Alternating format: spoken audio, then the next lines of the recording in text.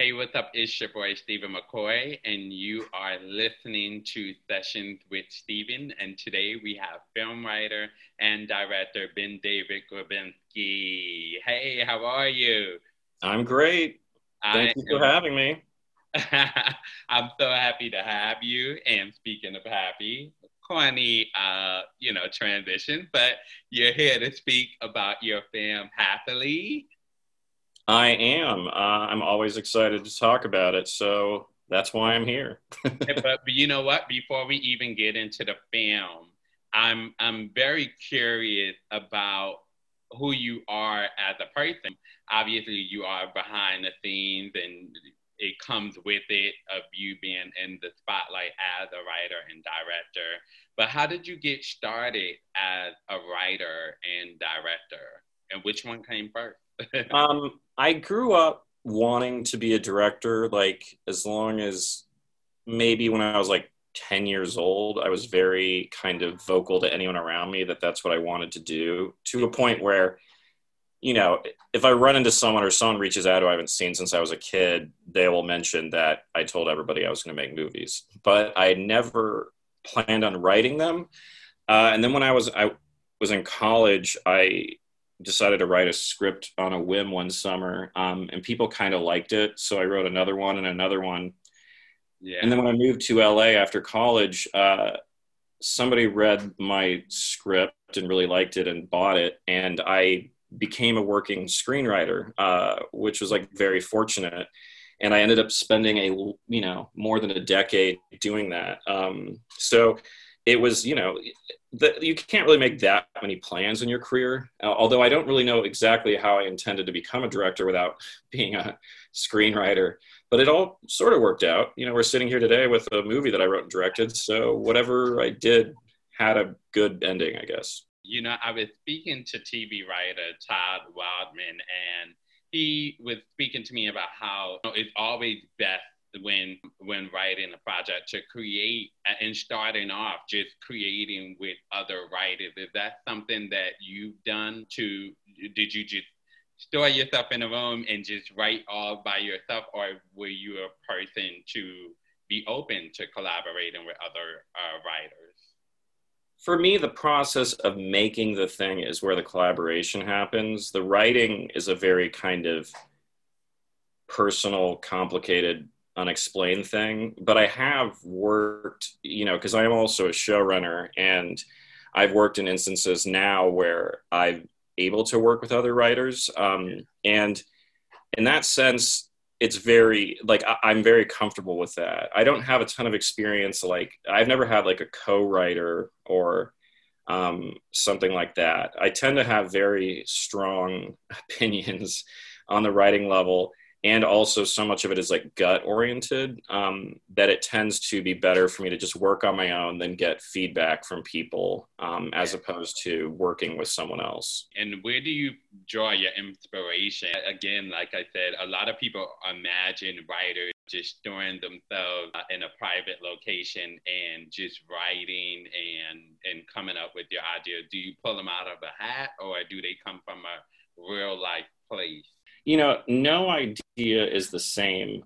Sometimes something is just as simple as I'll see a movie and think, I'd like to do a much different version of that. Or sometimes, there's a life experience that sparks an idea. For me, I can't write anything unless I'm like extremely excited about it, both intellectually and emotionally. Like I need to feel like it's an exciting concept, and Mm-hmm. I also need to feel like there is some kind of part of it that I can empathize with or get invested in from an emotional perspective. Yeah. Because like when I did Are You Afraid of the Dark, my way into it was, as a kid, I would have loved to have been invited to join that group.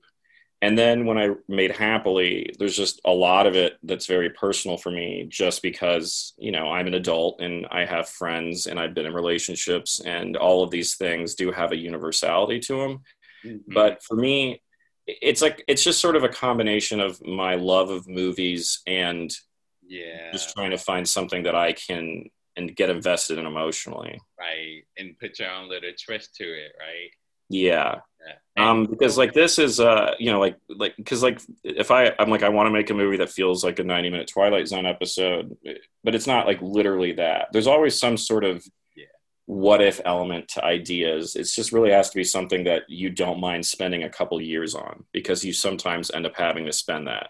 It's interesting because I know you said that you have an emotional sort of a personal connection to your writing. What would you say is more exciting for you, coming up with the concept or coming up with even the characters? Where do you fall most in love? The most exciting part is before you're writing and you're just coming up with, you know, all of the details. Like for me, I don't outline, but I do really enjoy daydreaming and then occasionally like writing down an idea. There's that time between when you come up with an idea and when you come up with enough stuff to make it feel like it can be a cohesive story. That is the most fun part of it. Yeah. But the most fun part of it is just discovery. It's when you start and you don't know what should happen, and then you come up with what should. Like that kind of, just the process of that is always, it's always rewarding. The part in between sucks. Like when you're stuck and lost in the dark, that's why writing can make you into kind of a curmudgeon, because it can be difficult, but it's always satisfying when you get out of the dark and figure something out. Right. Some people, they are inspired when they are alone. And then you have some people that are inspired by travel or watching a couple and just outside, and then put your little twist on it or something in your own little mind. You know, I think for me, I think that your work, especially like mine, it ends up being kind of the sum total of your experiences and all the art and books and movies and video games you've consumed. And I find that I'm personally happier with my writing as I've gotten older and into my 30s, because I feel like in my 20s, I didn't have enough life experience to really write anything that could have any level of insight. I'm not trying to imply I've written anything insightful, but there is an intention to, you know, at least have some sort of wisdom that you accrue as you get older about people and what makes us tick and stuff like that. And, you know, I think when, you know, there's like a lot of people who've like at age like 18 written really great, insightful things. But for me, it's like, I think I needed to get some like mileage under my belt before I could really write stuff that I felt proud of. Well, one thing you should most certainly be proud of is this film, Happily. So can you please talk to us about it? Yeah, there's this movie called Happily that I wrote and directed. It's now available to watch in theaters and digital VOD, any place where you can rent or purchase a movie online. Happily is my first movie as a director, and it's what I would usually call... I'm sorry? I said congratulations, by the way. Thank you. It only took a very long time. And, you know, it's sort of like a 90-minute Twilight Zone episode about marriage and adult friendships, but with a lot of dark humor infused in it. And I just was really wanting to make a movie that felt idiosyncratic and like you hadn't seen it before, or that on your first viewing, you would just never know where it's going. That was one of the things that was the most exciting about it for me, is writing something and directing something that, you know, every 10 minutes something happens that makes you completely unmoored, or makes you feel like you just can never know exactly where the plot's going. I love that. As a director, and this being your first film with you directing it, how was that process during the whole pandemic, and was it difficult? So I made the movie before the pandemic. What happened was we got into Tribeca, and it was supposed to premiere there last spring of 2020, but then it got canceled because of COVID. So we waited a while to see, you know, if this was going to go away or if maybe festivals would keep happening. And then we finally reached a point where we realized that we were in that for the long haul. So we took it out to buyers, and it got bought, and now it was released. So it was sort of a odd, unexpected way of handling the movie, because our intention was always to go to festivals first, but there were none because of it. So I finished the movie right before it. Like, I finished the movie February 2020, and then spent like a year in my apartment because, I just had to wait until the movie could come out. So I haven't made them. If I had to make this movie during COVID, I never would have finished it, because it was so,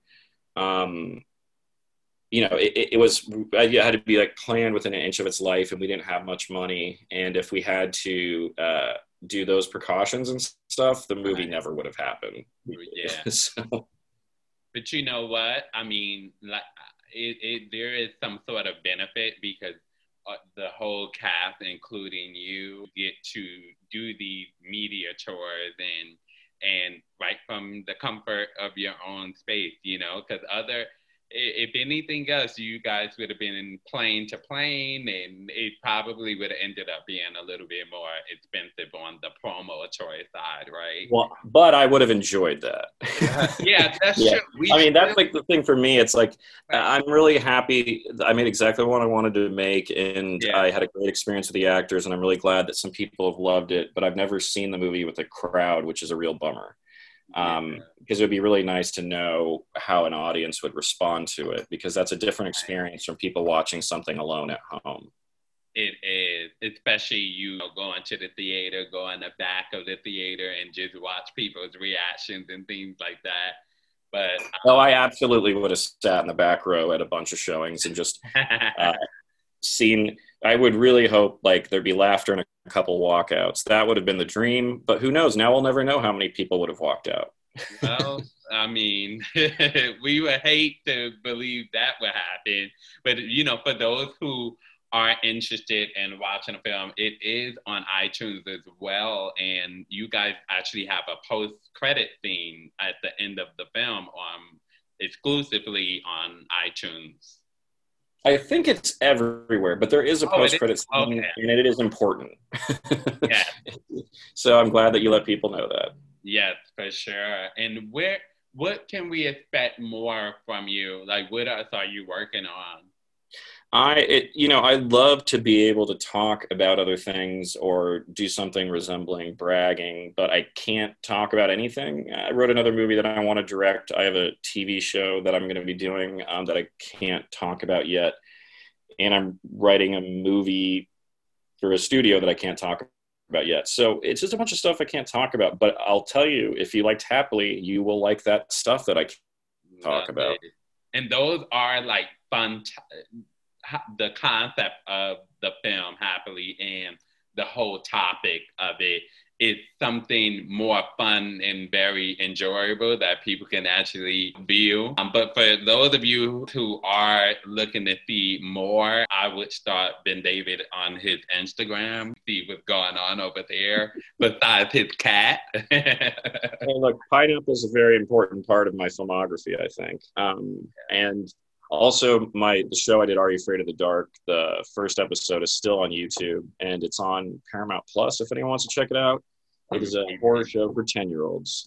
But right now, the priority is Happily, and don't you dare watch something else before you rent Happily for $5.99 on whatever service you want to use. How does that feel, being so you created art in the past and now it's getting a second chance at life once again on Paramount Plus? These are new streaming services, and a project that you was able to create and be a part of now has a new audience in a new day and time.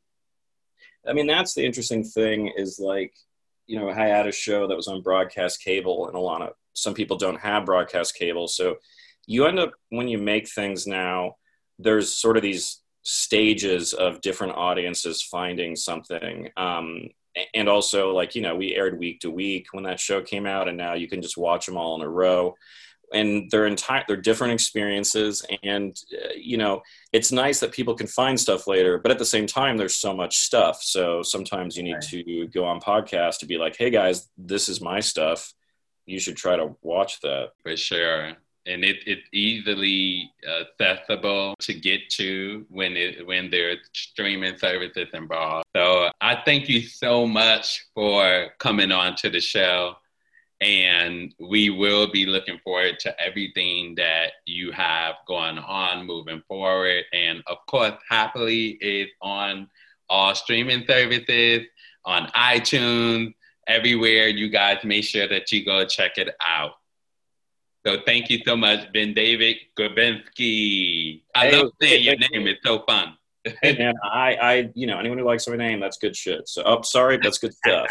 Hey, subscribe now.